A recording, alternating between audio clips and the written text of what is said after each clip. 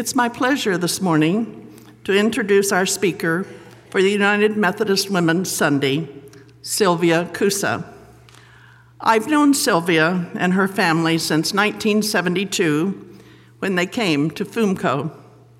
She's been involved in many aspects of the church. She has taught Sunday school and has been very active in the music program. Presently, she sings in the choir and is director of the Handbell Choir. She has also subbed as organist. Sylvia has been president of our local organization of United Methodist Women. Currently, she is serving as president of the South District of United Methodist Women in the CalPAC Conference. Please help me welcome Sylvia Cusa.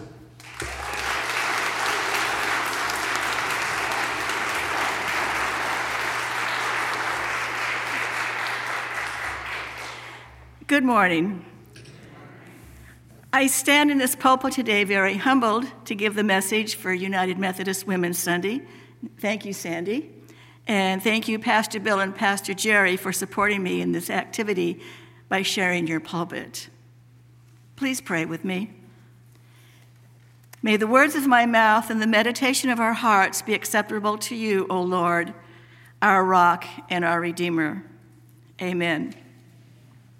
Dateline, March 23rd, 1869, Boston, Massachusetts. Mrs. William Butler and Mrs. Edwin Parker, wives of missionaries in India, were home on furlough. They spoke to a group of women in Boston. Only 6 women were present because of an intense storm. Mrs. Butler told about the desperate spiritual and physical needs of women in India. No woman or girl could be seen by a male doctor. Schooling for girls was almost non-existent. Trained and dedicated women were needed for medical and educational work. The 6 women who were present felt this need and responded by calling another meeting of women, writing a constitution, and organizing the Methodist Women's Foreign Missionary Society, WFMS. By November of 1869, the newly formed WFMS raised $300. This was enough money to send to India an educator, Isabella Thorburn, and a medical doctor, Clara Swain. They raised this $300 by collecting pennies. Isabella Thorburn began a school with 6 young girls in Lucknow, India. This school has now expanded to include the Isabella Thorburn College, the first women's college in Asia. Dr. Clara Swain began her medical work, which resulted in the establishment of the first women's hospital in Asia. Almost 150 years have passed since the establishment of these 2 institutions, and today, both are still serving the people of India. Legacy number 1. And now, almost 150 years later, and several name changes, remember the name WSCS, Ladies Aid Society, Wesleyan Service Guild, Ladies Home Missionary Society, to name just a few. Today, there are over 100 international programs and projects supported by United Methodist Women, and 98 national mission sites in the United States. They are diverse in content and nature, but they are all committed to improving life physically, psychologically, and spiritually to those they serve. That's a total of almost 200 mission sites directly established, operated, and supported by the United Methodist Women. 4 of these missionary sites are located in our own California Pacific Annual Conference. Toberman Neighborhood Center was established in 1903, originally in Los Angeles. In 1937, it moved to its present location in San Pedro, California. Today, it offers educational and social services for all ages, kindergartners to seniors. The David and Margaret Youth and Family Services Center, located in Laverne, California, was established in 1910 as the first orphanage in that area. Today, its focus is to give youth that do not have a good family support system a safe place to live and learn life support skills for themselves. Its name, David and Margaret, is in memory of the parents of the founder, a Mr. Henry Kunz. The neighborhood house of Calexico, California, was established in 1938 as a settlement house to assist residents of the border community. Women in the Calexico area at that time saw the need and responded to the call. It is still an active and thriving mission site. In their recent December 2017 newsletter, they reported that they gave Christmas gifts to over 700 low-income families. The majority of these gifts were donated by many local United Methodist Women's organizations. The Susanna Wesley Community Center in Honolulu, Hawaii, was established in 1903 to effectively address the unique challenges facing the Asian immigrants coming into Hawaii. In the early 2000s, this center sent a delegation to speak at a session of the United States Congress on the problem of human trafficking that was greatly affecting those Asian immigrants. Human trafficking is still a major problem, not only in Hawaii, but all around the world. Pastor Bill has made arrangements with a major spokesperson working in this tragedy of human trafficking to present a weekend workshop here at FUMCO later in the year. Mark your calendars when those dates are posted. These 4 national sites just mentioned, Legacies 2, 3, 4, and 5, were established through the power of people hearing about a problem, coming together to learn more about it, and finding ways to improve, change, or abolish it. Dateline, 1903, Los Angeles, California. A small group of Methodist women felt a need to establish a hospital in Los Angeles. It started with 5 beds in a 2-story home on Hewitt Street. In 1957, Methodist Hospital moved to its current 22-acre site in Arcadia, California. It is now a nationally recognized and accredited 300-plus bed hospital. The women of our local church collect money each month to support the chaplaincy training program run by the hospital that attracts students from all denominations and faith traditions. In 2017, Methodist Hospital was rated in the top 2% of all hospitals in the United States in hospital care and safety, and the only hospital in Los Angeles County to receive a 5-star rating from Medicare for overall hospital quality. Just this last Monday, Florence Towers and I attended their auxiliary meeting, where a check for over $103,500 was presented to their foundation from the sales at their gift shop. Yes, you heard it right. Over $103,500 net from the gift shop, organized and run by United Methodist Women. You are always welcome to attend their auxiliary meetings that are held in January and September at the hospital, and there is always a tour of the hospital offered after these meetings. Methodist Hospital, Legacy number 6, came about because a small group of women sensed the need for a hospital and responded to the call.